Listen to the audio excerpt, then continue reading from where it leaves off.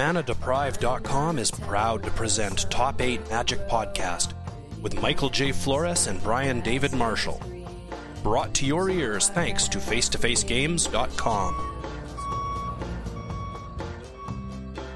Hey, Brian's like opening files because I guess for set reviews we look things up, but not for other stuff. So since we were last together, which is a while now, I won my pre-release. I defeated everyone.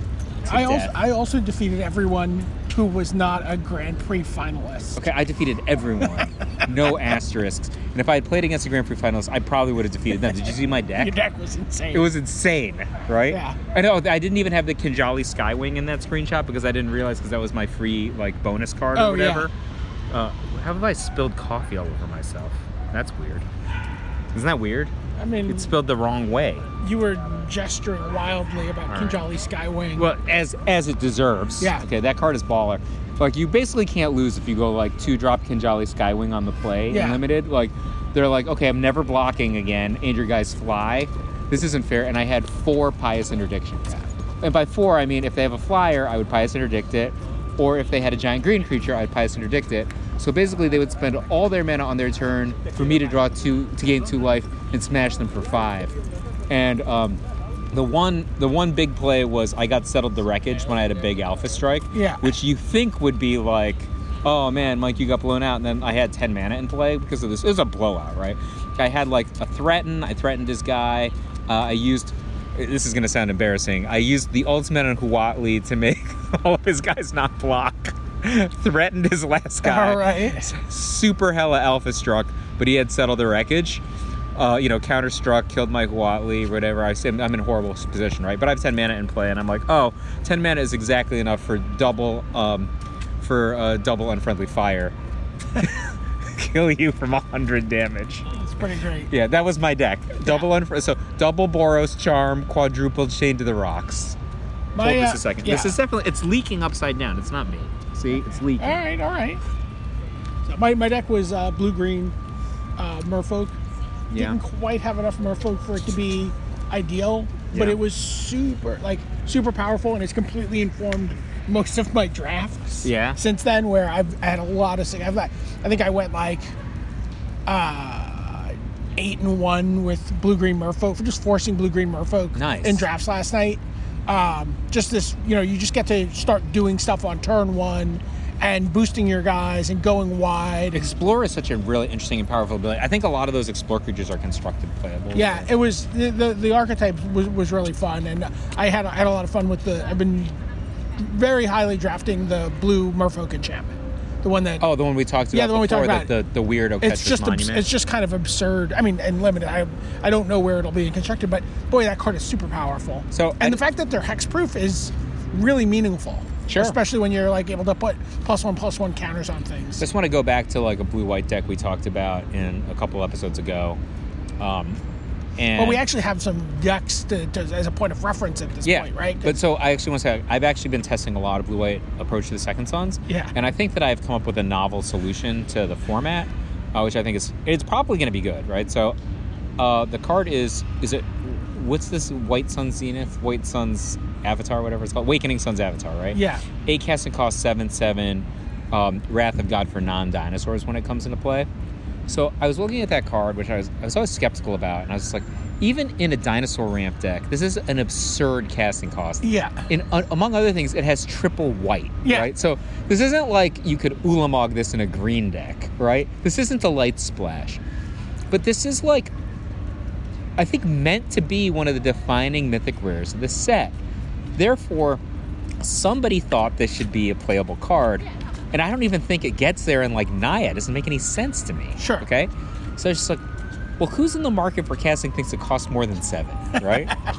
Well, almost by definition, the approach to the Second Sons archetype needs to land a 7 and then live 2 more turns. Or 3 more turns. Sure. Or even 4 more turns sometimes to cast another one. So they're actually literally in the market on curve for a card that could be 8 or more in white. And it actually solves multiple problems because I think that the main boogeyman is going to be some sort of Temur Energy deck or maybe Sultai Energy deck now. Which did well in Dallas. Yeah, Sultai is the deck that won the first Star City Open. And the problem there... Who won? Did Brennan win? I saw that he made top 8. He top 8, but did not win. He played God Pharaoh's Gift, I believe. Okay. Esper. So the problem is that those decks, the Temur deck brings in Spell Pierce potentially and Negate potentially. The Sultai deck has Negate, Spell Pierce, and Duress. Right. So if you're like trying to bridge Fumigates on them, you're in trouble. But guess what? Awakening Sun's Avatar is a Fumigate that they can't Duress, can't Spell Pierce, and can't Negate. It's actually awesome. And it's so good. I played so many matches. I played until 5 a.m. Saturday morning. I was so hyped playing this deck. I just couldn't stop playing MTGO. And I got to the point where I was playing against like the Anointed Procession tokens deck. Like in sideboard games, I have yet to bring in my Regal Caracols, which everyone has in their sideboard, but I always bring in all 4 of my Authority of the Councils and then these dinosaur guys. And it brings their guys all come to play tap, so they can't tap during block during make and block during combat or any kind of tricks. But the thing that's insane is the condition that it destroys non-dinosaur creatures is awesome for you. If you're in a situation where you have an advantage because you have a 7/7, but the advantage is starting to slip away because they're going wide, you cast your next one. It's a one-sided Fumigate where you get in for 7 and then 14. It's absurd for a deck, specifically for a deck that wants to play this many turns and get this much mana into play, which is different than most decks, right? So I don't think it's a great main deck card necessarily, but it is an insane sideboard card for specifically Approach. I think it solves all of Approach's problems. I think it's way better than Settle the Wreckage. But I haven't tried Settle the Wreckage and constructed it. Settle the Wreckage is filling a different... is plugging a different hole in the dam, right? Like... Yeah. It's not quite on turn 8. Yeah, I mean, the decks that have like 3 or 4 Settle the Wreckage and only 2 Fumigates make no sense to me. I guess they're just playing off the fact that either if you're playing against mono red, the ability to just remove Hazoret in combat's probably pretty cool. And if they get a bunch of mountains in play, maybe you don't care that much. And you've played against the red deck. There's sometimes where you have the Fumigate in your hand and you're just dead. Well, yeah, it doesn't kill Hazoret either. So yeah. It's a... but then separately... But even without Hazoret, I'm saying, you just don't get to the turn where your land is in play untapped or, Yeah. You're just dead. Fair number of the decks just don't have enough basics that it really bothers you. Yeah. I don't know. But in my opinion so far, this freaking Avatar is surprisingly unbelievably good. So you're making an abridgment to our previous discussion about white cards to say this is... Oh, yeah, I have him in my sideboard very solidly. I'm really happy. And there's another card we haven't talked about yet. Maybe I'll talk about it later. But, man, Treasure Map, don't sleep on that one. Order your set of Treasure Maps. I think this is going to be a cross-archetype sideboard state. It's like almost I can't think of a better grinding card.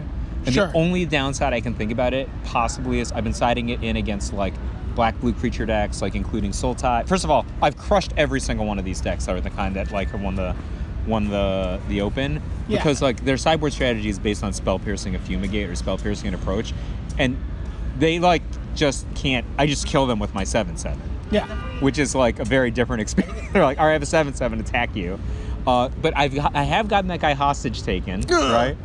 And then they can cast it, right? But the worst thing is getting Treasure Map hostage taken is super annoying because they get this. Yeah. Wait, doesn't it come back into play under your control? No, they can just cast it. Oh, they cast it. Yeah. Okay. Oh no! In one match, I had my Treasure Map hostage taken. I immediately cast out his guy. He got rid of my cast out like later in the game. I don't remember how. Removed it. Got his Treasure Map back. I'm sorry. Got his hostage taker back. Got my subsequent Treasure Map.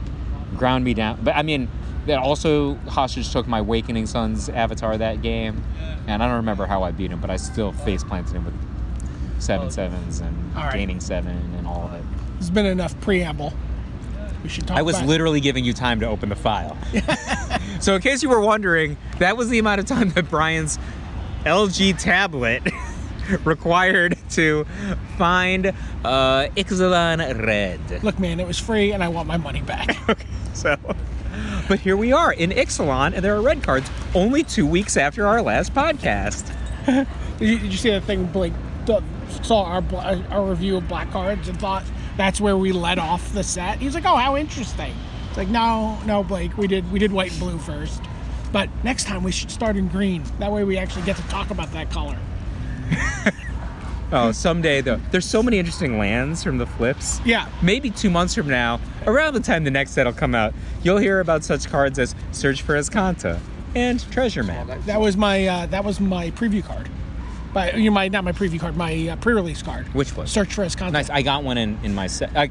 How sad is it I couldn't play with my Search for Azcanta? Yeah, I couldn't either. All I had to do was play the most busted red-white beatdown deck ever. All right, so let's talk about cards here. Angrath's Marauders, 5 RR for 4/4. If a source you control would deal damage to a permanent or player, it deals double that damage to permanent or player instead. It's a human pirate. So it's a 4/4 for 7 with quite the double damage ability. Yeah.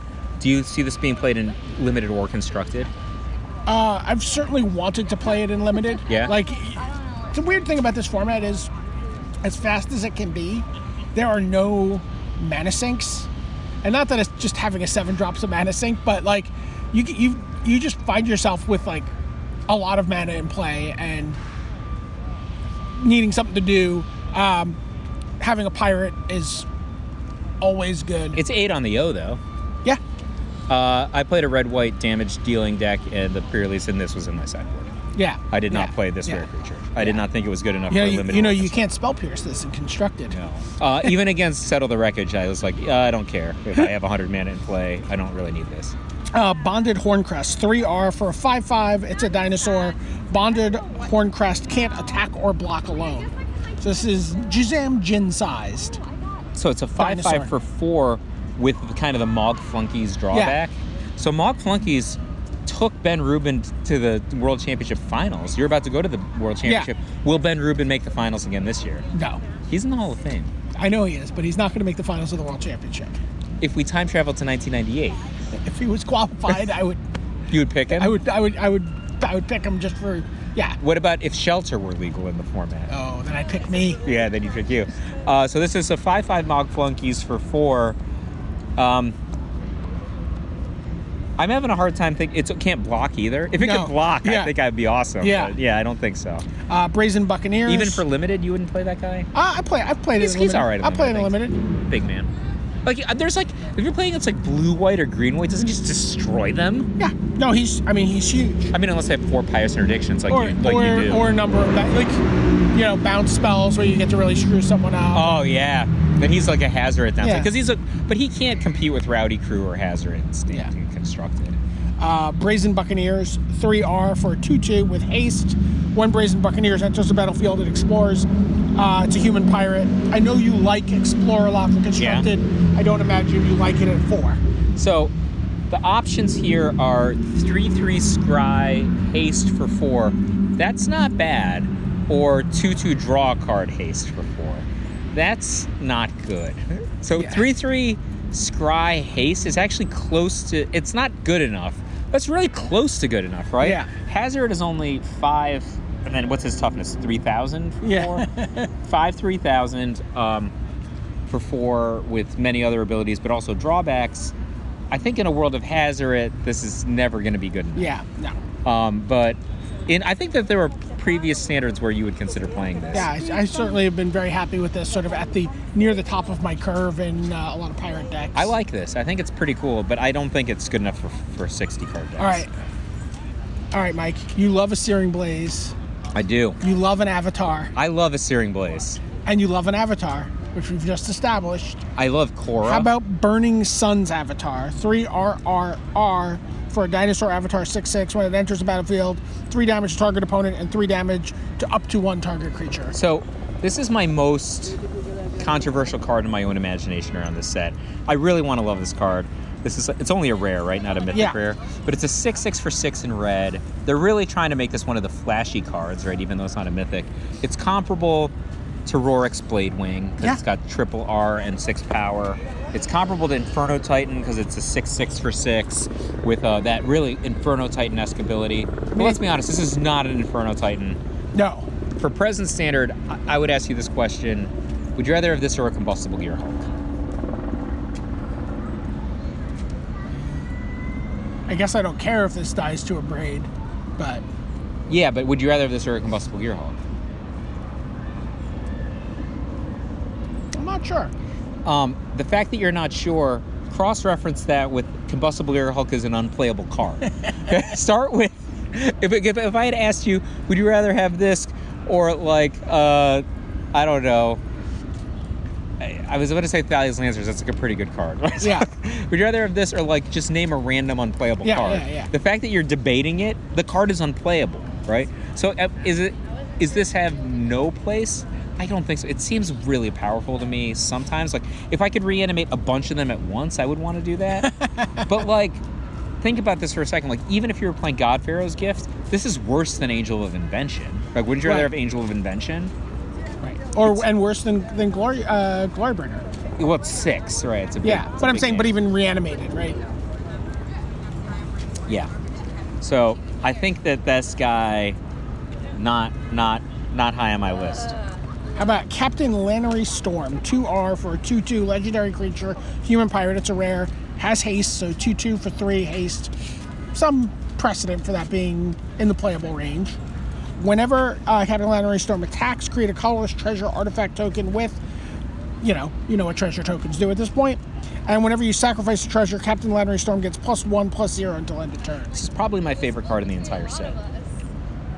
So on its face, 2R for a 2/2 haste puts it in a similar space as like Sugata Lancer, which might not be good enough to play right now. Yeah. But it's not the only thing that this card does. Because it makes a treasure that you can specifically sacrifice this treasure for a +1/+0, yeah. It's already comparable to an On-Crop Crasher, right? You can also just sack that treasure for a magma, spray and still get the same. It's even better than that. You could sacrifice it for black and cast a Fatal Push. Right. Which also gives you the Revolt on the Fatal Push. So you could punch upwards with Captain Lannery Storm. Or you can stockpile treasures, if you have a treasure map or some other, loves treasure strategy. This might be my favorite card in the set. I think this is an outstanding constructed card. One of the things I like most about it is, like turn 3, Captain Lannery Storm treasure attack, just take 2, untap player 4th land, sacrifice the treasure, Glorybringer, is, I think, a super intuitive play pattern. And like all this stuff with the one casting cost, removal is right there. Acceleration into Glorybringer, acceleration into, you just miss your land drop, hit your Chandra or your Hazard or whatever maybe not Hazard, Rowdy Crew on 4, all doables. I like it a lot. Yeah, I mean, this is a card that maybe won't see a ton of play until some of the tools in red start rotating out. I mean, I think this card it's not better than a Non-Crop Crasher for 2 reasons. First of all, a Non-Crop Crasher is not legendary, so being legendary is inferior to being just like a regular dude. Unless you're Saoirse Fujita and the year is 2005. And then separately, On-Crop Crasher has that other ability, So, but it is comparable offensively. Yeah, absolutely. I've happily first picked this card multiple times. So Captain Lannery Storm. Yeah, I could see myself first picking it in Cube. Oh yeah. Captivating Crew, 3R for a 4/3 human pirate, also a rare, with a pretty interesting ability. 3R, gain control of target creature and opponent controls until end of turn. It has haste, etc. Yeah. So it has like a basically has threaten on a stick. 4/3 for 4. I mean, actually, what it has is Ray of Command on a stick, right? It's not threatened because, oh no, it says you can only use it as a sorcery. Sorry. So 4/3 for 4, super powerful ability. I think like if there's like a green-white dinosaurs deck, it probably hates this card. Yeah. I think most other decks don't care about this card very much. It is well within Lightning Strike / Abrade range / even Fatal Push range for its casting cost. Most, some of the time at least. Sure. Absurd ability against certain opponents. I think it doesn't really get out of hand until you have 8+ mana. So maybe this is a tool of like green-red ramp. I think it will be. I think if you want to make the minimum bar, will this card make top 8 of a Star City Open or higher event in deck or sideboard? It will. Okay. If the bar is anything past that, I think it's tough. My pick for most stupid limited card in the format is the next one, Charging Monstrosaur. It is a Reality Smasher at common for limited. Uncommon, sorry. It's 4R for a 5/5 Trample Haste. This is my pick for most underrated constructed card. Well, I mean, Reality Smasher was, I mean, obviously the difficulty of killing a Reality Smasher without losing card economy, with poor card economy, was a big part of it. But, I mean, really, that card just hit hard. So, I mean, the fact that I played cards like Chained to the Rocks and Modern now, yeah, Reality Smasher is part of the calculus that you use to get there. I do think that I was like, why would you be like this card is... You were really angry. It's a tough one because unless there's a straight red-white Dinosaurs deck that plans to get to 5. Because I can see a red-white Dinosaurs deck that's just like, 2s and 3s, stop. Yeah. That's one thing. But if there's one that plans to get to 5, I think this would have a chance. If there's a red-green one, unfortunately, there's some competition once you get to green that makes life difficult for charging Mantra Store. Sure. Also, even in the haste department, like, everybody's going to have haste, depending on which dinosaurs we're talking about. But the card in the abstract is really, really pretty good. I mean, but, we've seen, like, vehicles decks and even red decks go to, like, this mid-range strategy after sideboarding sometimes.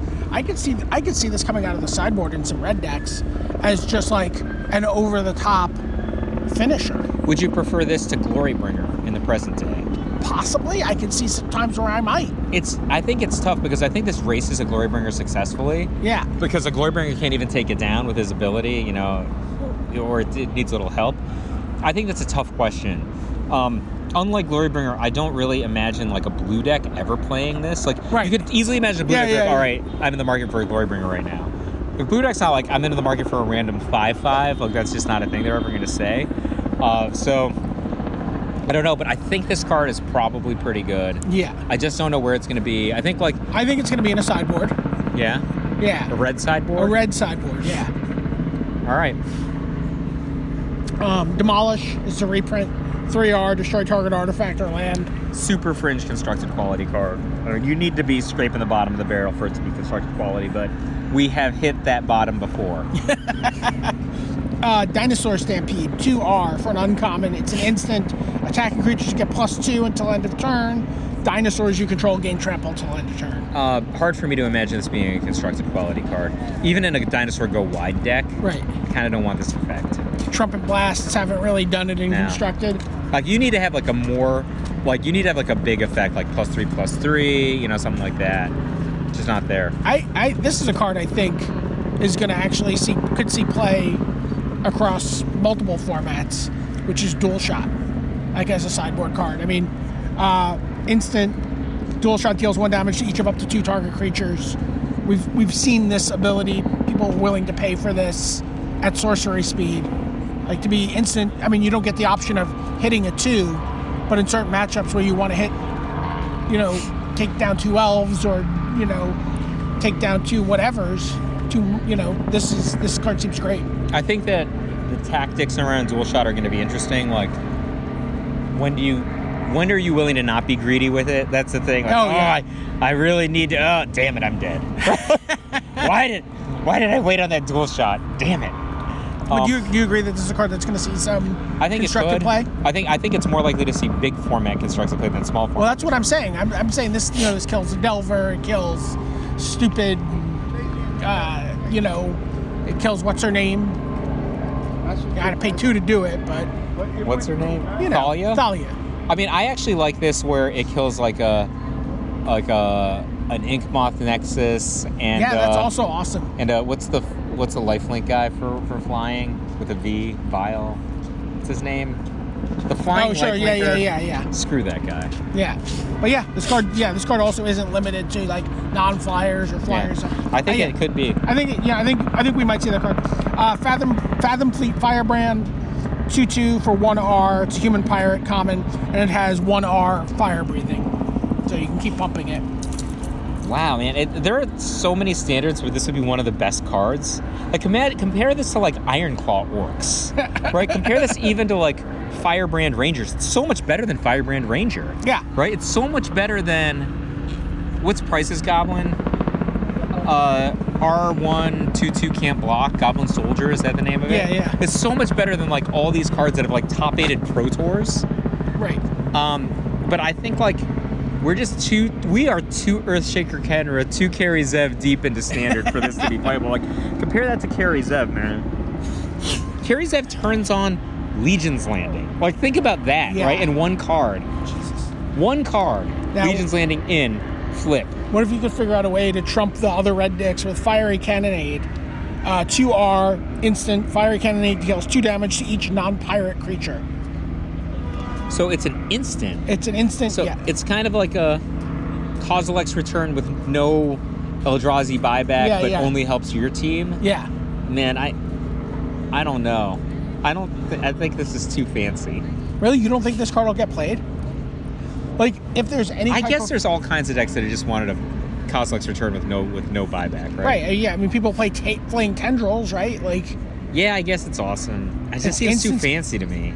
Like, I mean, like, I just feel like the one time that I have, like, Awakening Sun's Avatar in my hand and my opponent just, lands a charging monster sword. Remember when we were talking about Captain Lannery Storm a little while ago? Doesn't kill Captain Lannery Storm. Oh, man. She still gets to get in there. I love it now. You know. Of course this is a playable card. Yeah. It's fancy, though. Just want to point out too much flavor. Fire Shrine Keeper. R for a 1/1. We've talked about these creatures all over the place. Creature Elemental. Menace. 7R. Tap. Sacrifice Fire Shrine Keeper. It deals 3 damage to each of up to 2 target creatures. We talked about these things being comparable to, like, really bad versions of the Invokers. I'm calling them Outvokers. But what's really surprised me about these cards is that people have been, certainly in the Grixis colors, have been playing them in limited. Because you're going to get there? Not just because you're going to get there, but because also, like, for just additional raid triggers, just, like, looking to have a 1-drop. And also, there are no mana sinks in the format, and sometimes you actually do get there on them. Yeah, like, especially in the pirate colors, you just have a bunch of treasures. Yeah, but the blue one and the black one especially, I've seen people playing the green one, too. I mean, the red one and the black one, not the blue. I haven't really seen anyone play the blue one yet, but, basically just looking for ways to trigger raids so that your Shipwreck Looter on turn 2 digs you for a card. Yeah, I'm not buying this one in 60s. No. Fire Cannon Blast, 1 RR. Fire Cannon Blast deals 3 damage to target creature. It's a sorcery. Raid, it deals 6 instead. I have this in my limited deck. Yeah, and it was great. I didn't cast it very many times. Yeah. It's because I was too busy killing my opponent. Yeah. All I could do is kill a creature. Yeah. The thing that's weird about this is if you have to fight a big creature, you have to attack first. So you're losing a guy. Yeah. So oftentimes, if they're just going to block with their big guy, you didn't even need the double on it. Sure. So it's pretty sweet. Obviously pretty sweet with evasion. Yeah, I think this card is, like, not good enough for Constructed. Speaking of not good enough for Constructed, Frenzied Raptor. 3 mana, 2 and R for a 4/2 dinosaur. That's it. Rawr. Just italics. There you go. Headstrong Brute. 2R for a 3/3 Orc Pirate that can't block. It gains Menace as long as you control another pirate. Card's been awesome for me in limited. I'm trying to imagine the pirate deck that wants this. Maybe. I don't think so, though. Yeah. Hijack. This is Threaten. Threaten, yeah. It costs 1 RR. It's just Threaten, nothing else. Gain control of target art. You can also get artifacts. I think this card's okay. I always think that Threatens are generally underrated and Constructed. Like, every single Threaten, I think, is slightly underrated and Constructed. Yeah. So I think this is also underrated. I think the ability to gain artifacts is probably pretty cool. Only because in present standard, that means you can get a vehicle. Sure. So you can, like, get a vehicle. It has haste. You can get, like, a pretty substantial vehicle. Like, if you got, the Sky Sovereign or something like that, that might be significant. It also untaps it, right? Yeah, it does. There's also makeshift munitions in this format, which is 1 sack an artifact or a creature to deal 1 point of damage to, it's basically like a more expensive Goblin Bombardment. Much more expensive Goblin Bombardment. Yeah, so I do have my eye out on kind of maybe a Threaten Phyrexian, like Nantuko Husk type deck.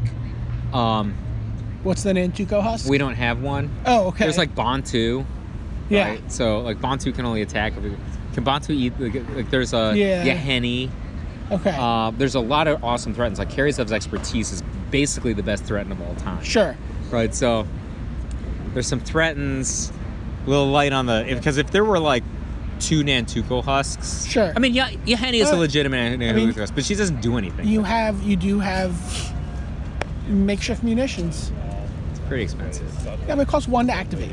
Yeah. I mean, But you're now the price tag on this is now 4. Yeah. Right. Sure. So. Lightning Strike. Probably the best card in the set, I guess, approximately. I mean, it's already all over all the top decks, right? Yeah. This is a card that is going to be a minimum 2 of, possibly 4 of, and minimum second most popular, possibly most popular deck. It's a kind of card that, like, various control decks will just sideboard. This is an efficient removal card. Maybe they wouldn't do it over a Braid these days. It's possible, though. I mean, that flexibility of creature or player is so amazing. I just remember the old story of when I put Volcanic Hammer in Patrick Chapin's Corlash kind of Grixis deck. Just like, well, we just need a card that helps us, gives us percentage points against Scab Clan Mauler out of sideboarding. I'm like, Volcanic Hammer is the right card. And then we were at regionals, and Paul Jordan was playing that deck, and he cast a Compulsive Research, turned over 2 Volcanic Hammers, looked at his opponent's life total, and he's like, works, 6 ya. Off-label W. Yeah, so obviously the card needs no staple. more belaboring. Staple. Lightning Rig Crew 2R for an 0/5 Goblin Pirate. Tap Lightning Rig Crew deals 1 damage to each opponent, and then much like Lobber Crew from a previous set, in this case though, whenever you cast a pirate spell, untap Lightning Rig Crew. This isn't too bad. Like, it's a... I've loved this card in Limited. In the pirate decks, it's been just awesome. I kind of don't even need to get the untap ability, just like an 0/5 But wall. you get it. Like an 0/5 wall where you just can be pinging someone. I mean, there are things... There are tons of decks over history that have been like, hey, I'll give you an 0/5 wall for 3. Also, it can kill your opponent given 20 turns. Yeah. They can't block it, right? Like, I think you'd have some buyers. Imagine this card in Ice Age sealed. Imagine this card in Ixalan sealed. Yeah, it's really good. So here's Makeshift Munitions. This is a card I was talking to you about. This card's been surprisingly good for me in Limited. That's a good ability. It's just not Goblin Lord. Yeah, the thing that's really interesting about it is, like, obviously sacrificing a creature is always to deal 1 point of damage isn't super exciting. But there's like a lot of games where you're treasure flooded, and this is sacrifice an artifact or creature to do a point of damage. And so you get to cash in like all your kind of extra treasure that's laying around, put it in the cannon and shoot something with it. Are you saying that you have like quite a bit of treasure equity? I do. And then you're cashing in your treasure equity? Yeah, I've liked this card a lot. It's actually closed out a lot of matches for me in Pirates. Yeah. I think it's obviously, if you had a token deck, maybe that would be sure. Yeah. I mean, again, it's not free to use, so there's some real limits on what it can do. But I gotta tell you also, there's been times where I've had 6 treasure out or something, and no mana other mana untapped, and my opponent did something. I'm like, all right, well, sack a treasure to sack a treasure, sack a treasure to sack a treasure, sack a treasure to sack a treasure, and do 3 to that in response to you trying to put an enchantment on it or do something. So, it's pretty cool. I recently flipped treasure map on my upkeep, got all the mana from flipped to get the land, made 3 treasures, and then smashed Approach of the Second Sun for Xaxes, which I felt really good about. It got Spell Pierced. Should have been an Avatar. Nest Robber. 1R. I had 2 of this in my Limited deck. For 2. How do you think that went? Yeah. This and Kinjali Skywing. Yeah. 2/1 haste for 2. So this is a card that this would have been an all-star in previous formats. Yeah, I was just gonna say, there are times where you would have been like, oh my god, you'd have walked by Dave Price and he would have been just making a tapping gesture because he was pretending that he was casting Nest I'm not sure that it's not right to just play for Earthshaker Kenra. You're just like, all right, this isn't as good as Earthshaker Kenra. I agree. Take 2, idiot. Right? Nobody plays Earthshaker Kenra for the flashback, right? It's not Earthshaker Kenra. I agree. But, isn't this a great card? It's a fine card, right? It's good. I mean, if this were red-green, right, for a 2/2 haste, Steve Sadin would just play it in a Pro Tour. True or false? True. But yeah, and also Dinosaur Synergy, and you talked about that idea of like a very aggressive red-white dinosaur deck. Oh, I think red-white dinosaurs would definitely want to play this. Yeah. But I just think the only problem I have with red-white dinosaurs is like, why am I playing red-white dinosaurs instead of anything else I can think Instead of red, just mono red. Yeah, like, or like red-white planeswalkers. No, thank you. Yeah. How are you doing that? Yeah. Odapek Huntmaster, 1R for a 1/2 dinosaur spells you cast cost 1 less to cast, and then tap target dinosaur gains haste until end of turn. So, cost reducer and turn reducer. Like, it's so powerful. Like, everything about this card is insane, yet I don't ever want to play it.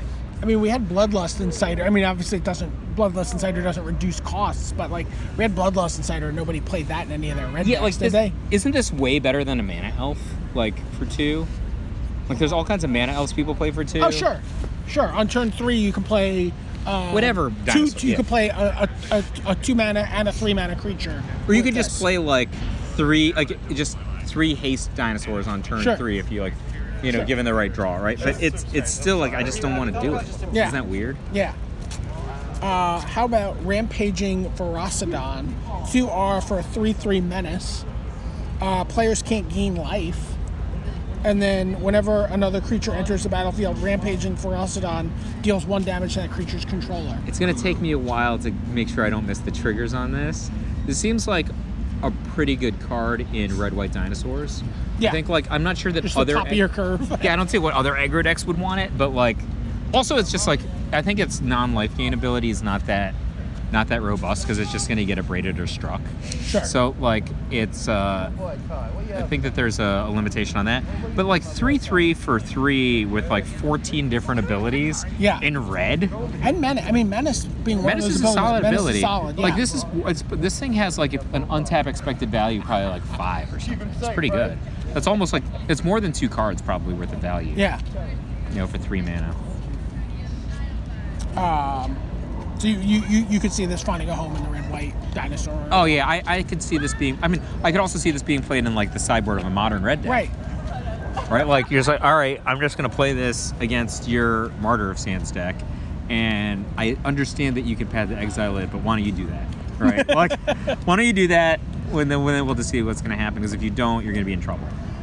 Raptor Hatchling. 1R for a 1/1 dinosaur. It's an uncommon. It has Enrage, and whenever it's dealt damage, you create a 3/3 green dinosaur creature token with trample. The kind of shenanigans like Satan would have had with this card. Oh yeah. I can imagine. I don't know. I think this card is not as good as it looks. Yeah. As good as you think it is right now, beloved Canadian listener. Yeah. I think it's a little less good than that. I've been pretty happy with this card in draft. But certainly. in draft, creatures mostly die from creature combat. Yes. In constructed... Or damage combat. Yeah, but in constructed, creatures mostly die from getting fatal pushed. Yeah. Oh, yeah, absolutely. You can't sacrifice this for profit. Like, if you had, for example, a Greater Gargadon suspended, you couldn't get a bonus off of this. So it's not as good as it looks. Right. But... And it's never better than it looks, right? So maybe if you had, like, a castle of some sort, right? What, are you afraid of the rats behind us? The teeming nest of rats that is just rattling around behind us. All right, that's just rat hatchling behind us. Ah. All right, so anyway, so it's just not, it's never better than it looks, right? Right. Or if you have a castle and then you have, like, a bunch of, like, ping my own stuff abilities, but that's just not real. Yeah, no. So you took us to the bird shit sanctuary? What literally, look around. I've never seen so much bird shit. This is where Brian just took. But there are no rats. There's more. I'm not... Clearly the rats hate bird shit. You immediately go to where there's rats. All right, let's go over there. Let's go near the fountain.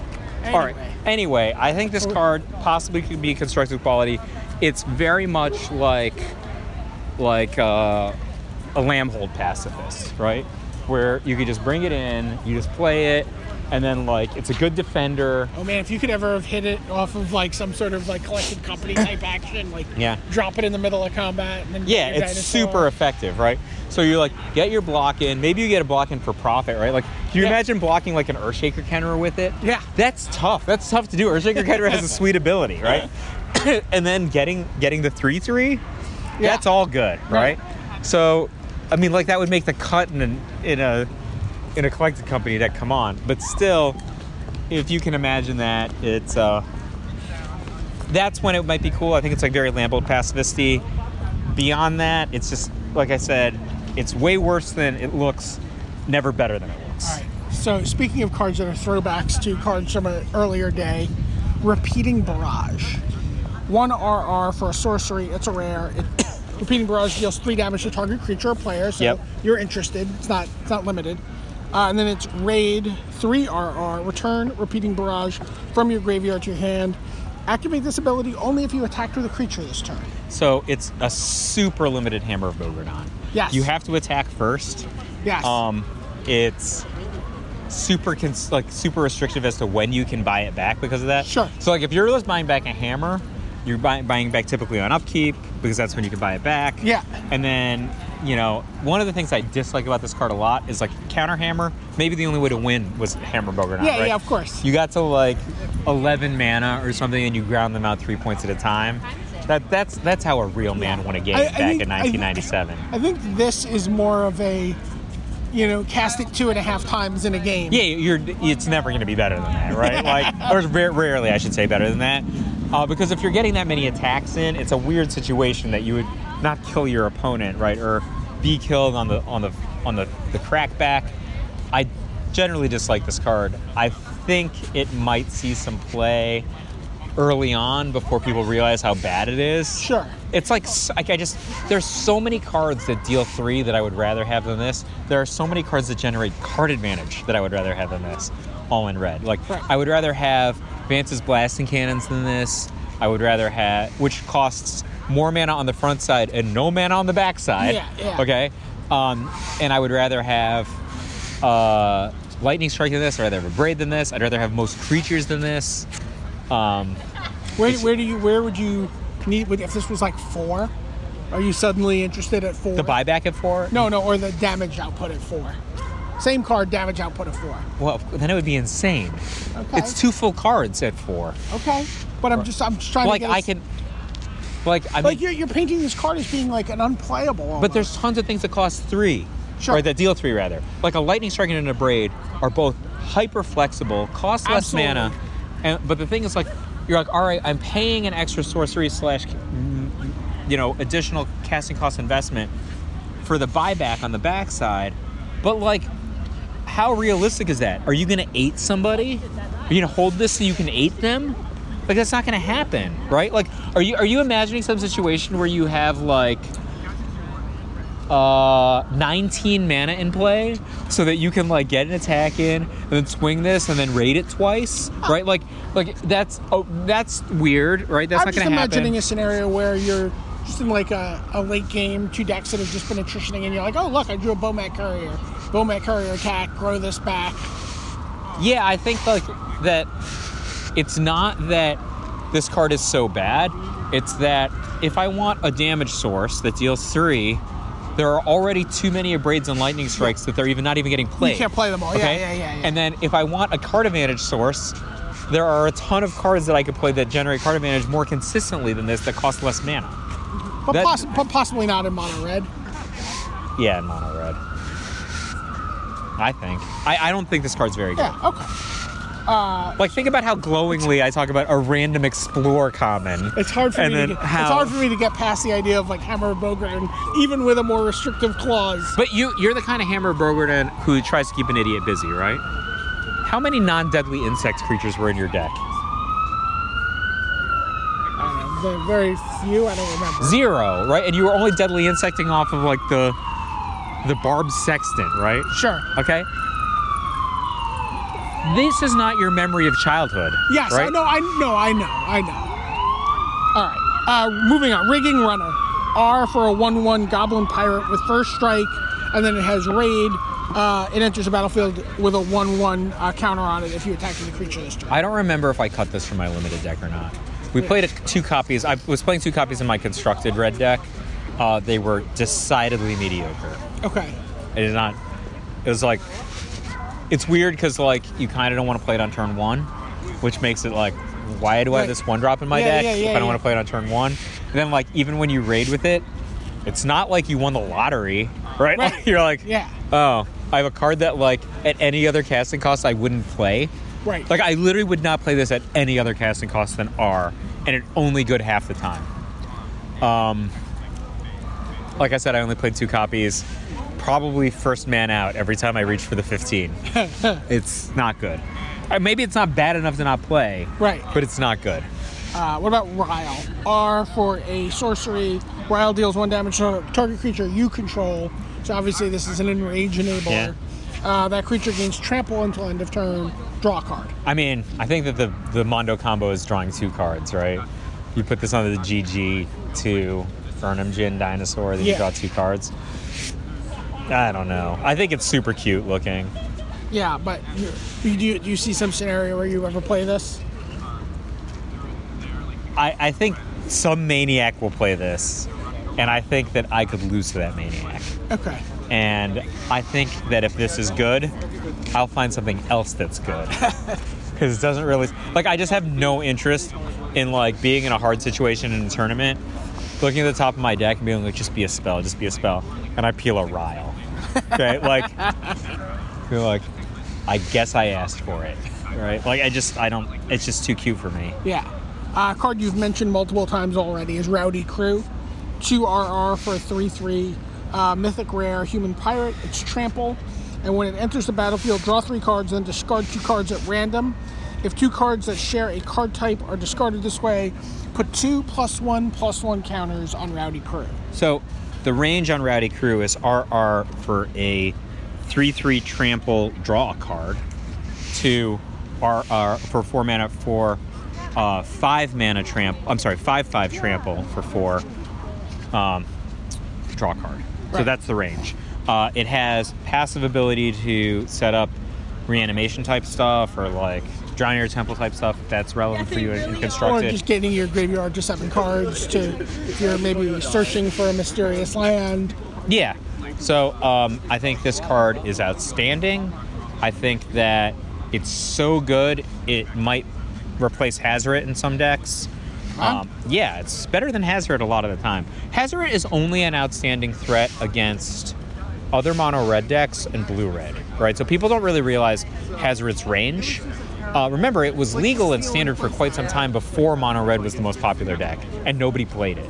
It's really good against other mono red decks. It's really good against blue red control decks. It's pretty mediocre against any any control deck that's not blue red. Right. Like if you're like black blue and you have like the Scarab God to block, or you have Vraska's Contempt now, which is RFG's gains 2 life. If you have, Cast Out or even some bounce spells, like Hazoret is full on only okay. Right. And he's not bad, but like being only okay at 4 mana with like the restriction of like basically pitching your grip that's a big ask if you're not putting somebody away. It's awesome against blue-red, which if it sticks, they're dead, right? There's such trouble typically. Did you see this in any of the deck lists from this past weekend? I did not. I don't believe so. I don't think this is better in a straight mono red deck that's based on haste, right? So like, really, if you don't want all your guys to be hasting, it's one thing. But if you're like more value-based, if you're the kind of person who's like, hey, do I want a Chandra here? If you're the kind of person who is maybe playing with Godpharaoh's Gift, this is a great card in Godpharaoh's Gift. Oh wow, yeah. And like also pretty great to like keep your engine rolling too. This is just a very good card in any kind of attrition fight. Like if you're playing against like black green. I really like this in the Is It versions of Godpharaoh's Gift. Godpharaoh's Gift. But yeah. Imagine you're just playing against a regular black green deck, right? And you're just like play this, and it's just 3/3 draw card for 4. That's not that bad, right? And it already is like it's in the range of being better than their Winding Constrictor. I'm sorry, than their Walking Ballista at the same casting cost, and it's big enough to like just rumble with like a Winding Constrictor, which is obviously less mana, or a Rishkarpima Renegade, which is less mana, but you drew a card. Right. But then on the high end of the range, like it's 5/5 trample for 4 draw a card, like. That's like, imagine a card that was for it to be a 5/5, you have to discard 2 creatures or 2 lands or 2 sorceries. 2 sorceries. Yeah. I don't think that it's so common that it's a 5/5, but imagine a 5/5 draw card for 4. Like, isn't that like a dumb card? Yeah. That's dumb, right? Like, so this card is a dumb card half the time, and it's still okay. Like, 3/3 draw a card for 4, probably improve your hand. Like, imagine you don't have a card in hand, right? When you cast this is your last card. Your hand is now infinity times better than it was a second ago. Right. And you have a guy. Like, it's different. Yeah, no, I love this card. I think it's very good. Rummaging Goblin, 2 and an R for a 1/1 Goblin Rogue, discard a card, draw a card. It's a reprint, right? Yeah. I mean, if this were R1, it probably wouldn't be good enough. Yeah. One of my favorite cards of the set. I don't know if it'll ever be any good, but Star of Extinction. Flavor win, right? 5 RR for a sorcery, destroy target land. Star of Extinction deals 20 damage to each creature and each planeswalker.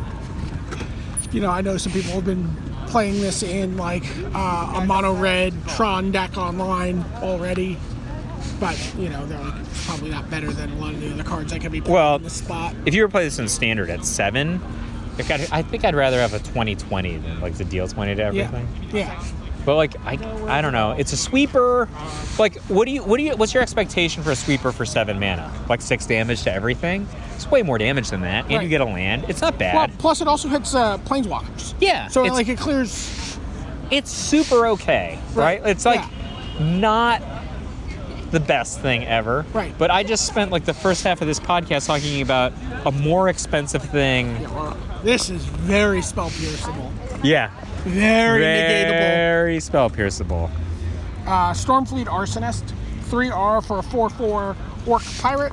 Raid, when Stormfleet Arsonist enters the battlefield, if you attack with a creature this turn, target opponent sacrifices a permanent. Sort of harkens back to the Rishadan foot pads and cut purses of yesterday's pirates. Yeah, garbage. Yeah. So were they, despite my love for them. Toilet papel. Let's see, where was I? Where'd he go? Stormfleet Pyromancer, 4R for a 3/2.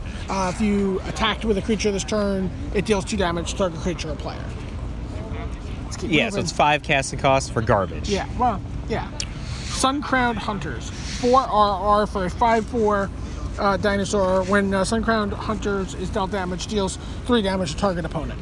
How do you feel about this in limited? It's fine. I haven't. You know what? My dinosaur decks in limited haven't been red. Yeah. They've kind of been, or they've maybe splashed a little red for like a removal spell or two, but really they've just been kind of like green, blue, something. So I haven't really. But this card would be fine. Didn't make my deck. Yeah. I did not play it in my limited deck. Sunbird's Invocation. People are hella excited about this. Super excited about. 5R for an enchantment. Now, whenever you cast a spell from your hand, reveal the top X cards of your library, where X is that spell's converted mana cost. You may cast a card revealed that way with converted mana cost X or less without paying its mana cost. Put the rest on the bottom of your library in a random order. So, let's assume that you untap with this in play. Yeah. Because this is a tough ask already. Yeah. Right? What are you really doing? Right? Like, if you cast a Sleight of Hand, for example, I guess if you cast a Serum Visions, you can put a 1 on top of your deck. That's gas, right? And you get a free card. What happens if you cast Approach the Second Sun? How does that work? Then you could cast another Approach the Second Sun if it were on top of your deck already. Within 7 cards. Yeah. Is that what you want to do? I don't know. That's certainly what people have been talking about doing. I mean, like, all right, is that better than just the way people have been approaching so far? I don't know. I mean, I'm just trying to think, like, I've been trying to speculate, like, a red-white kind of removal deck, like red-white Planeswalkers or removal that had Approach the Second Sun's like the sideboard. Should I sideboard both of these cards? It's just instants and sorceries, right? Like, if I cast a Gideon with this, it doesn't do anything, right? No, it's whenever you cast a spell. A spell? Yeah, okay. Creature. So you cast your Dinosaur Wrath, and you get some other card. You get another Dinosaur Wrath. All right. I think that this card is not good. Yeah, I think it's pretty expensive and way too cute. Sure Strike, 1R for an instant. Target creature gets +3/+0 and gains first strike until end of turn. Great combat strike and limited. I'm not gonna. Left it in my sideboard. Yeah, it's pretty good. I mean, my deck was dumb, right? Yeah. Like I mean, I think that oftentimes you'll play some of these cards that I that I was just like, nope, my steel deck is way too good for this. Swashbuckling? Swashbuckling is how I like defense. Whenever I see this card, I think about for a while. I used to be a tournament organizer. Yeah. I was running Yu-Gi-Oh tournaments for a while, and it was our first Yu-Gi-Oh pre-release. We had no idea what we were going to expect. I was running it at Neutral Ground, even though I didn't know Neutral Ground anymore. Mm-hmm. And the place was just packed, right? Like, just. How was that business? That was a good business? It was a good business. Hundreds and hundreds of kids showed up. Place is just, like, there's no room. Yeah. We're turning people away. 26th Street Neutral Ground? 26th Street Oh, Neutral my Ground. God. It is just packed. And, like, we're just, like, we're overwhelmed by the turnout. Yeah. And then at some point in the day, some guy comes up to me. I'm at the front desk. Yeah. And he's got, like, a scabbard and a sword. Yeah. And he's got some bandana wrapped around his head. And he looks at me and he's like, swashbuckling? And I'm like, what? Did you have like an emergency button that made the bat signal go up? I'm like, wait, excuse me? And he's like, swashbuckling. I'm like, and I'm kind of like stammering, and he's like, swashbuckling. I'm here for the swashbuckling RPG group that was on the meetup page. Oh, boy. I'm like, yeah, I'm sorry, buddy. Walk the plank. Get out of here. You walk the plank. Thrasher Raptors. 3R for a 3/3 dinosaur. As long as you control another dinosaur, Thrasher Raptors is +2/+0 and has trample. So it's a 5/3 trampler for 4 if you have another dinosaur. Man, that's a lot of asterisks. Yeah. Tillinali's Knight. 1R for a 2/2. Whenever Tillinali's Knight attacks, if you control a dinosaur. Again, we're asking a lot of you. Tillinali's Knight gets +1/+1 until end of turn. So it attacks as a 3/3, which is pretty good. Super constructible, I think, in Red White Dinosaurs. Don't you think? Yeah. You just like rando just have this on turn 2 and then play Kinjali Skywing on turn 3, like in for 3. I would totally bin for this card, I think. Card I really like, I don't know if it's any good or not, is Tillinali's Skin Shifter. 2R for an 0/1 haste. Do we know who Tillinali is? I don't know. I certainly don't. Okay. Whenever Tillinali's Skin Shifter attacks, it becomes a copy of another target non-legendary attacking creature until end of turn. Wow, is that not playable? I mean, it's been pretty sweet and limited. Yeah, like, because if you have anything, it just gets to be better. Yeah. But it starts off so bad. Oh, yeah. Not gonna see play. I mean, maybe it'll be like some sort of like Karmic Guide Kiki Jiki one-shot kill deck. Like maybe. Ooh. Yeah. Get some Blightsteel in there or something. Yeah. I don't know what it is yet, but Trove of Temptation, 3R for an enchantment. Each opponent must attack you or a planeswalker you control with at least one creature each combat if able. These don't stack, by the way. Yeah. So if you have multiples of these in play, they still only have to attack with one so it's creature. kind of a Siren's Call-ish. But they only have to attack with one creature. At the beginning of your end step, create a colorless treasure artifact token. So I think that So it's kind of like Awakening Zone-ish. it's kind of like a Gideon Jura. An Awakening Zone. Yeah, for less mana. More mana than the Awakening Zone. And less blocking. But on the other hand, just a steady stream of treasures is like makes you in an unlosable situation in some games. So like I can totally imagine creating a schema where this is a useful part of like how you win. Yeah. You know, and it will be frustrating to lose to somebody who has this kind of dog shit deck. But it doesn't make it any less unbeatable. Right. Right, like imagine that you combine this with like the black enchantment that if you have 10 treasures you win. Sure. Like, what if your deck was like those 2 cards, a bunch of other treasure makers and removal and nothing else? And like maybe you have like Guess I'll find out tonight. Yeah. Like imagine you have like guess. I'll just build it. You have like Gifted Aetherborn in your deck and they always have to attack and they're attacking you with Death Touch. Right? Like it's not out of the question that this horrible, horrible card is like actually pretty good. I would like to see people's Trove of Temptation deck lists. If anyone is listening and has an idea for how to build this. I have a hard time believing they're going to be something I'd ever want to do. Yeah. But like it's just one of those decks just like I want nothing. Like, do you remember like there was a deck called The Trap? Remember it was a combo deck that required 2 turns to go off, so like people didn't like it. But like, it was still a good deck, you know? Like, and I can just imagine, like, you just have all these treasure makers and removal cards, and you're just like, I cannot believe I'm going to lose to this garbage Trove of Temptation thing. But, you know, I don't know who said it first, but if you just have 10 spare mana, which is, like, what these treasures do, like, you just, like, set up this thing where, like, I'm bouncing this, I'm, like, Troving this. It hits on your first turn, right? Like, you don't have to untap for it. No. You get it immediately, right? Yeah. You know, you've got, like, 1 or 2 guys that make treasures. Like, you have, like, random removal that's making treasures. No one's ever spell piercing you. That's actually a good point, right? It's setting you up for Metallic Rebukes. It's, like, so not nearly as bad as it seems. It's like, I think, like, your reaction will be, I cannot believe I'm losing to this. I hope Trove of Temptation puts that on the cover of its book. Yeah? It's so not nearly as bad as it seems. So, Michael J. Flores. I just remember when Dark Depths came out, and people were like, oh, this is too expensive, this card is garbage. I was just like, you're wrong. You're going to lose to this card. This card's pretty unbeatable. You just don't know the context yet. Right? Like, and look at Dark Depths.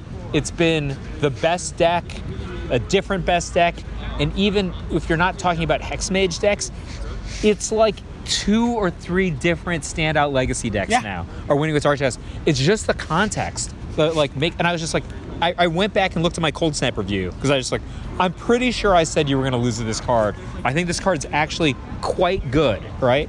And like, I feel the same way about Trove of Temptation. Like, it's not obviously good, but like, just imagine. Oh, I can imagine situations. I can imagine some red-white control deck where you're just like building up mana, and then at some point you're also just like PS Demon Fire you, right? Look, there's so many things that could happen, right? And the thing is, the Gideon Jura part is not insignificant.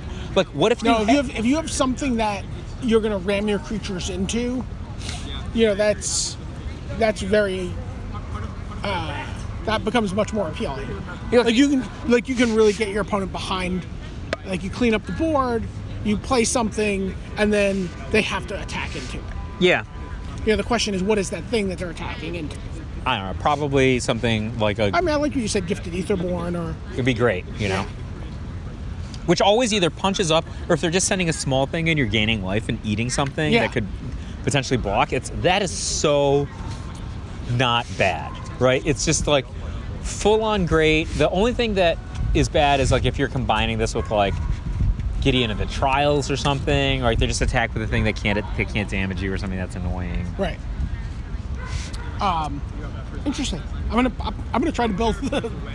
I think it's just defining the context is different than whether the card is good. Yeah. Unfriendly Fire, 4R for Unfriendly Fire deals 4 damage to target creature or player as an instant. I mean, this card is outstanding. It's 4 damage for 5, which is basically a fireball for 5. Yeah. At instant speed. At instant speed. Not constructed quality, only because we have that effect at like 2 mana. But man, it's a great limited card. Don't be afraid to take it 3 or above. It's really, like, the effect is awesome, right? Just too expensive for constructed in most cases. Willy Goblin. Willy Edel's Goblin? Yeah, RR for a 1/1 Willy Goblin. Enters the battlefield, and I know it's Wiley Goblin. Yeah. Creates a colorless treasure token. This card's outstanding also. Yeah, you like this? I think it's awesome. You just like anything where you're just jumping the fact that this is essentially an elf. Turn 2, play this, block your awesome thing, untap Chandra, or turn whatever Chandra, add RR so you gain loyalty. Play this, gain a treasure. Like, these are both excellent plays. Yeah. I think the fact that you play this and then jump to 4s, treasure for. I think that the whole economics of one casting cost removal spells based around treasures is it's unexplored territory right now. It's going to be a thing. I think that the current decks out there are underrating the efficacy of Metallic Rebukes, cards like that. Like, so many decks that could benefit from this. Further, I think that a lot of decks are underrating the capacity to be like 5-color. Like when I qualified with 5-color mono blue dragons, all the spells were blue. Just the dragons were not blue. I think we had no non-blue non-dragon cards. Our mana base was built such that you could cast dragons of any color, then like emphasize blue because all of your backbone spells were blue. I think treasures offer a similar situation where you can do all kinds of crazy stuff because you have access to any color, and we can't underrate treasure victory conditions. Right. Artifact. So here, think about this, right? Imagine the synergy between treasure production and either like artifacts, matter, buffs, or improvise, right? So what if you're improvising with this, right? So you're like, play this, now I have an improvise tool, and later in the game it can be... Also, just an interesting thing I'm just thinking about with treasure, and you have the, I forget what the black card is called, Trove of Tempt. That's the red one. Whatever it is. Whatever. But, a card like Bantu's Last Reckoning.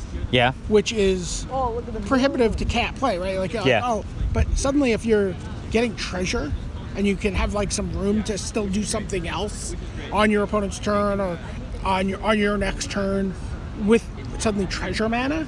Well, imagine maybe it just opens up some cards that we're not playing. The black one literally has the text, gain a treasure for every time a creature dies, right? Yeah. So pay 3. Like Wrath, you gain a bunch of treasure. Like if you don't stop me, I win the game. Yeah. Right. Like it's really different than how people are thinking about. Like it's not intuitive. But if you said before, right, this is the deck we need to build this black red treasure deck. I think the problem is I think this deck's horrendous against like blue white. That's okay. But like against just creatures, we're just gonna duress them until they can't. Until we're out of duress. Until they have to top deck an Approach of the Second Sun and then top deck it again. Yeah, but then you can just play Lost Legacy against them in games 2 and 3. You could. And they're going to have their Caracals and stuff against you. Whatever. Great. Then we're going to gain 3 treasures. Yeah. All right. So red cards that you really like. You like the Wily Goblin. Wait, do you gain treasure or you only gain life? On the black one. You have to look it up because now I'm self-conscious. I think... I know. You know what I mean? You just let me struggle through that whole sentence. I think if you gain treasure, it's dumb. But it depends, right? It super depends on what the context is. You don't look like you're gaining any pictures. I'm not at the moment, but I can still figure out I don't remember what the card's name was. You'll remember when you get there. Like it's not Queen's Agent, for example. Correct. Revel in Riches. There it is.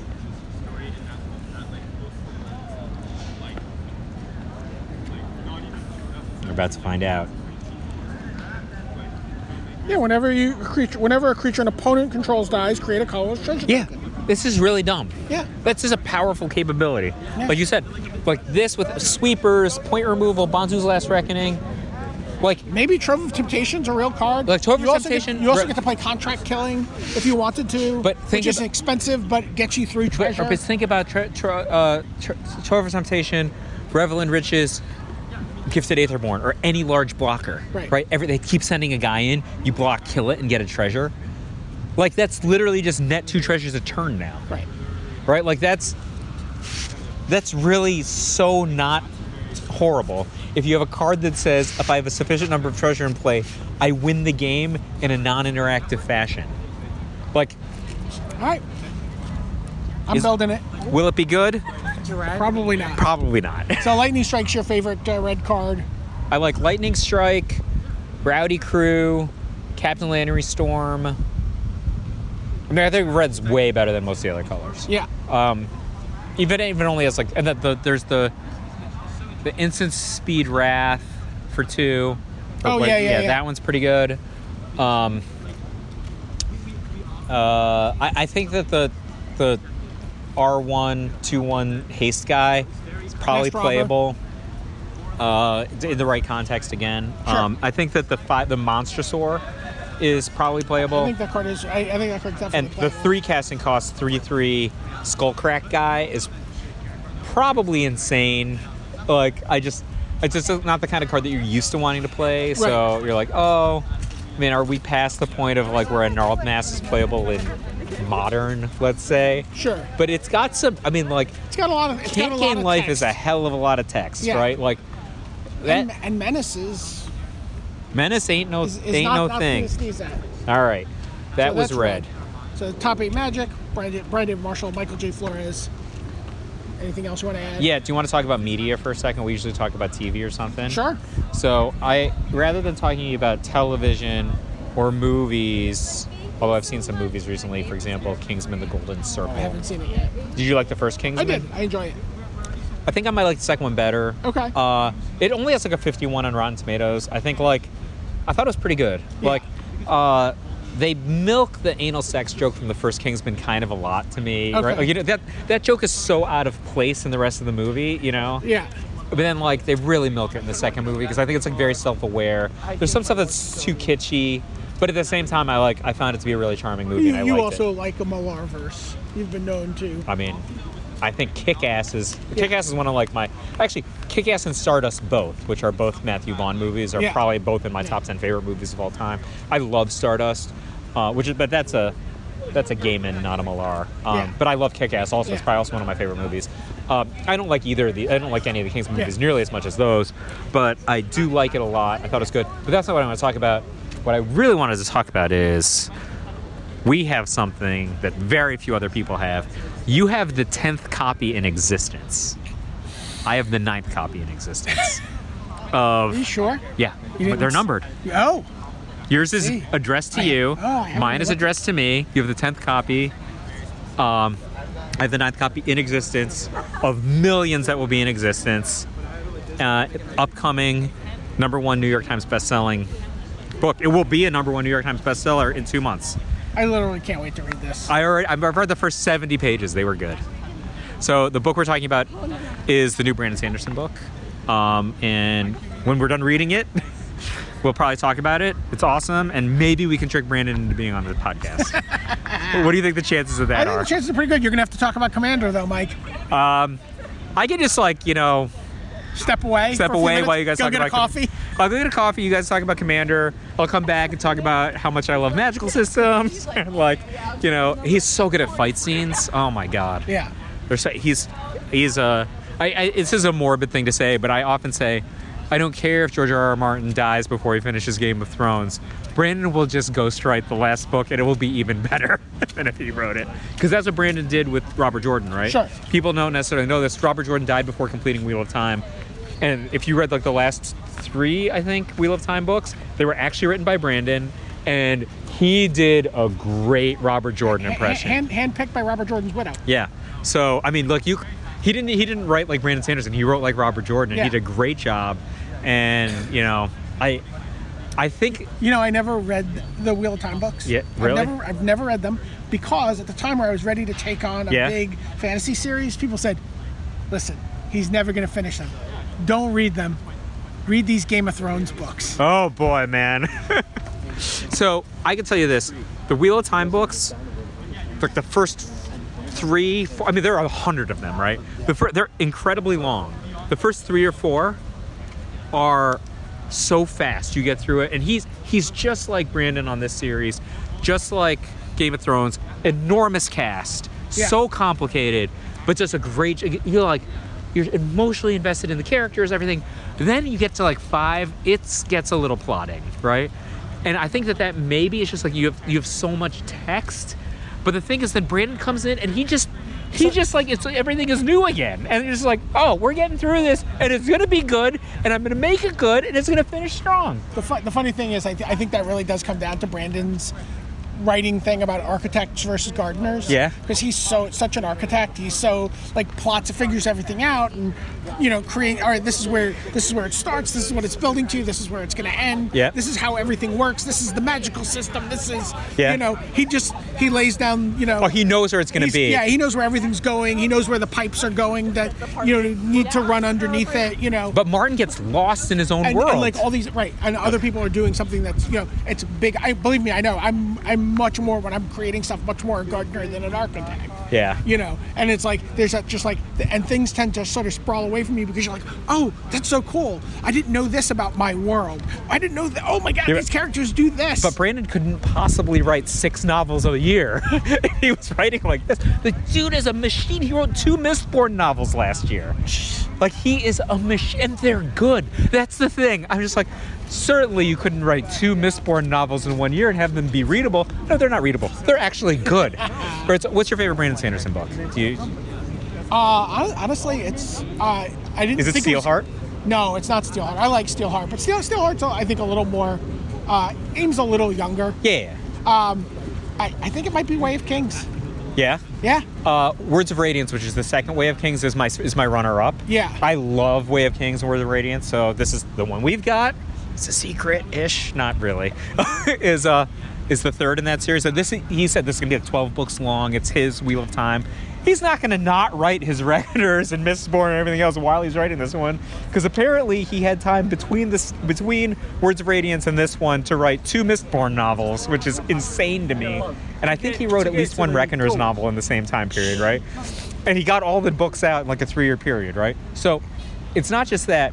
Words of Radiance is my second favorite. Way of Kings is really good. They're really good. Yeah. But Bella and I were actually talking about this. My favorite is Firefight, which is the second in the Reckoner series. It's the sequel to Steelheart. Okay.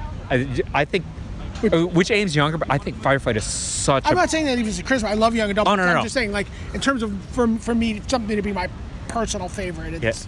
Oh, yeah, but the range, right? So he's writing this, like, here's these superhero books that are aimed at 12-year-olds. Here's this, like, 3,000-page epic, Robert Jordan-esque, epic fantasy that's aimed at people who can speak 6 languages, right? Like that.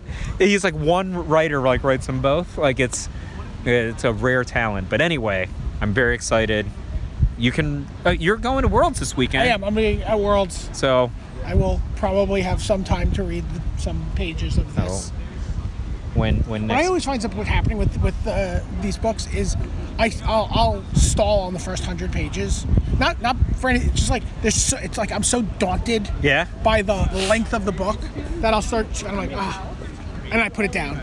Like I did that with Way of Kings for like a year. Oh yeah. I did that for a year. And I was like, I'd get in and I'd be like, all right, and then I'd be like, all right, I got to start over again. And then I'm like, oh, but I've read this. Oh, I don't want. The book's too long. I got to put it down. And then I just get past some like critical point, like 100 pages, and then I can't put it down until I'm done. Way of Kings. I was like that with some Robert Jordan books. I think I've read the first 100 pages of. This is just merely my commitment. Yeah. Like, I watch a lot of TV, and I play a lot of Magic Online, and I watch a lot of movies, and so like, I am ashamed to say it's really eroded. Your reading? My reading. Yeah.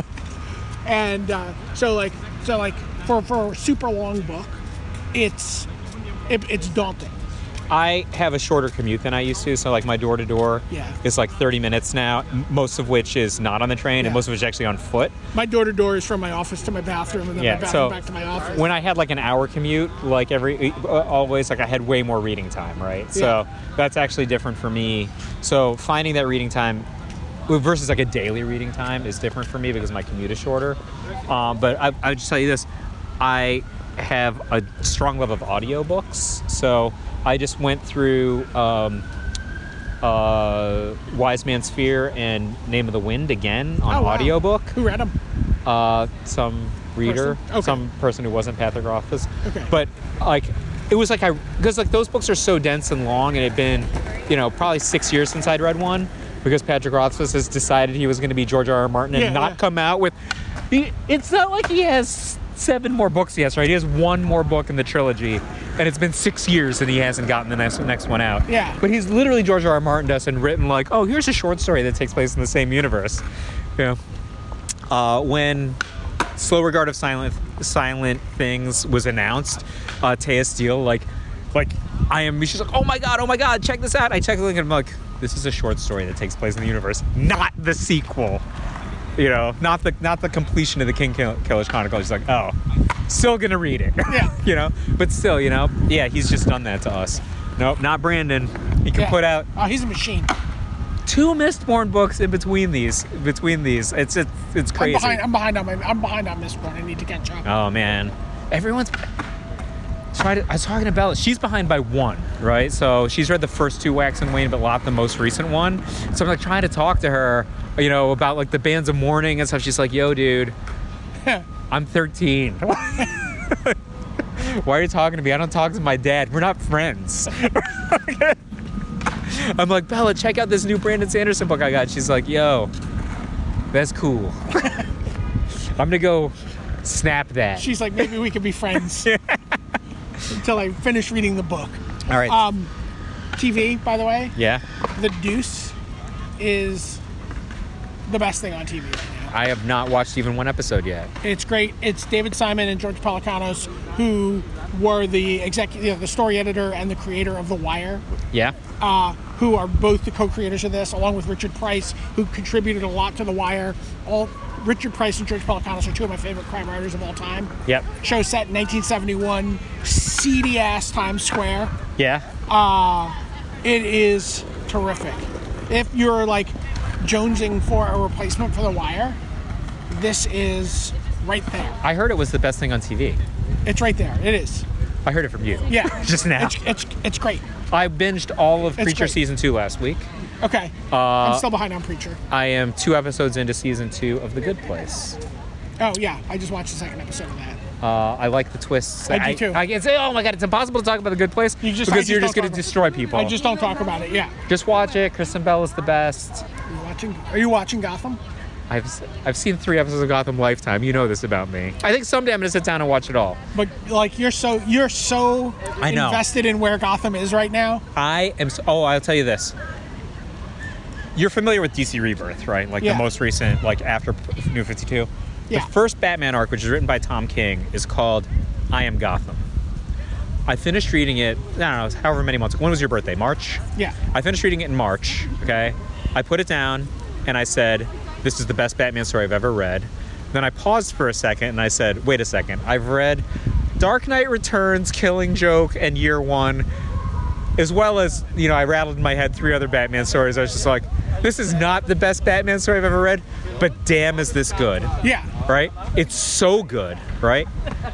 And then I almost bought it for you. So one night, I went, because you were like, I think it was you were having your birthday celebration in the East Village. I went to St. Mark's Comics. It was the night of your birthday celebration. Yeah. I'm like, give me a copy of I Am Gotham. I'm paying retail for it. They're like, we don't have any copies. And I was so mad.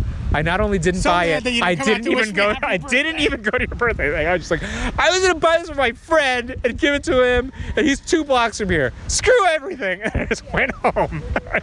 But it's so good. I just had a sale on Comixology, and the 2 more recent ones came out, which are I Am Suicide and I Am Bane. Okay. And I've heard people talking about that. I think that Tom King understands the character of Batman like no writer ever. Okay. And I mean, like, it's hard because you're just like, oh, it's just a thing. You're like, oh, I have to pay tribute to Frank Miller and Dave Mazzucchelli and Alan fucking Moore, right? Like, this can't possibly be as good. This is me talking right now. This is like heresy that I would say something is better than The Killing Joke, right? To me, like my religion of comic books, right? He is such a perfect Batman writer. It's unbelievable. Like, he understands the human limitations of Batman. So if Batman has to stop a plane from crashing into a building, okay, which is the initial plot of I Am Gotham, which is the first one he does. Yeah. He does it in a thoroughly like Nolan Batman way, right? Like he doesn't have a rocket ship, doesn't have like a Kryptonian best friend to solve this problem. Like, he's just like, oh, I'm calling the League or whatever. Like, oh shoot, everyone's off planet. I got to do this myself. Like, it's just a perfect execution. If Nolan's Batman had to stop a plane from hitting a building, right? This is how he would do it. I think Tom King was in the army or something, or like he was like a special forces guy or something. So he understands. He's in intelligence, wasn't he? Maybe, but he understands how like a really good human soldier with like good resources would solve this problem, and like, so you're like, oh wow, this is pretty cool. But then he also like, I couldn't believe, there's almost no way to talk about this. I don't want to spoil any of the elements of the other ones, but he can pay homage to both like the 1939 first appearance of Catwoman and Batman Year One, where they're meeting, where they meet when she's like a street prostitute, right? In Batman Year One. And like the pivotal scenes in The Killing Joke all at the same time. And he's got Michael Janin as his artist. Do you know who that is? I do not know who that is. Justice League Dark. He is so good. Like, he's just like this, one of these artists are like, where were these guys like the first 30 years of my life? Yeah. He's so unbelievably good, Michael Janin. And like, he's such a perfect Batman writer. Like, people are like, man, Scott Snyder was a great Batman writer, right? You know, Scott Snyder's still, right? He's still writing All-Star Batman, right? And Scott Snyder's writing, but Scott Snyder writes like this big, like, what if Batman's fighting the Justice League, right? So he like Val and I were talking about this, like in this arc where the second to last arc that Snyder writes, he has like this Justice Buster armor that his right hand gauntlet has like 4 miniaturized red suns in it. He punches Superman with 4 miniaturized red suns. Like, this is not the same Batman. Right. That Tom King is writing. Like, he's like, all right, I'm gonna drive the Batmobile off a bridge at a certain speed, right? Like, Alfred, you need to tell me what arc I need to have them pull the drawbridge at, so that if I burn the after thrusters on this, I can like jump out with my parachute to land on the plane. You know, like, he's just like such a human Batman, but he's like a perfect human Batman, right? Like, not like. Baby, look at him. That's always been like a philosophy of the Batman books, is to have each like Batman title represent a different kind of take on Batman. Well, I mean, I think Grant Morrison did a great job. Whereas Grant Morrison mostly wrote a human Batman. He just said he's the most competent man in the world. That's how we're going to define him. But he's nothing more than the most competent man in the world. But then, like, sometimes he has big problems. He just like goes to the cave. He's just like, Alfred, open the science fiction closet. And like, he opens the science fiction closet, and there's like Apocalyptic armor that he stole from Darkseid in there. He's just like, got to put on the armor, you know, fire up the rocket ship, right? But he just doesn't use this on a Tuesday. Yeah. You know, so I kind of like that concept. But what happens, Snyder did at the end is he, at the end of his arc before Tom King took over, but they just give Snyder a different book, right?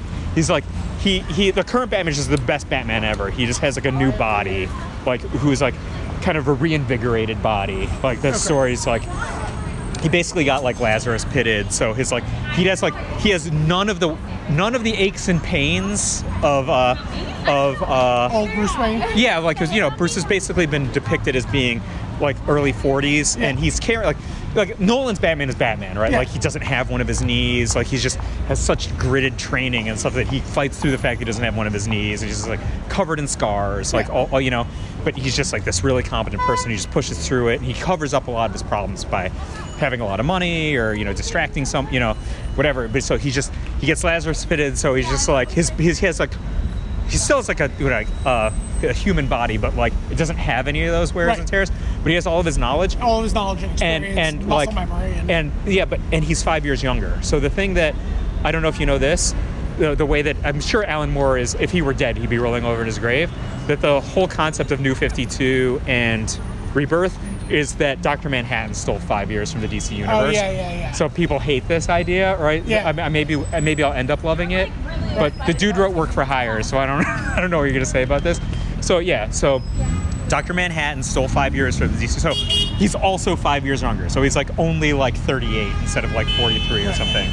And they actually tell you how old he is, which I thought was pretty cool. So I was like, I started being Batman at 25. I've been doing this for X number of years. So, and then you just do the math. You're like, oh, that would make Dick this old. You know, it's kind of cool. Right. I think like kind of Easter eggy. But so Tom King's Batman is actually a better Batman than anyone ever had before. He's 5 years younger than Bruce has typically been depicted. Doesn't have any of his injuries, but he has all of his knowledge. I like that. I think that's a cool concept. Yeah. So he has like both of his knees basically. He doesn't have any like scar tissue in his back. He's got 2 knees to stand on. So. But like I said, that's an Arrow. Like, you can't jump from rooftop to rooftop every night and expect your knees to hold up. But you're keeping me from reading my book. All right, goodbye. I'm gonna go. Someday we'll meet again and do Green. Or you can get Roman to do Green with you again. I don't know. Maybe. Well, I guess you'll have to listen and find out, dear Canadians.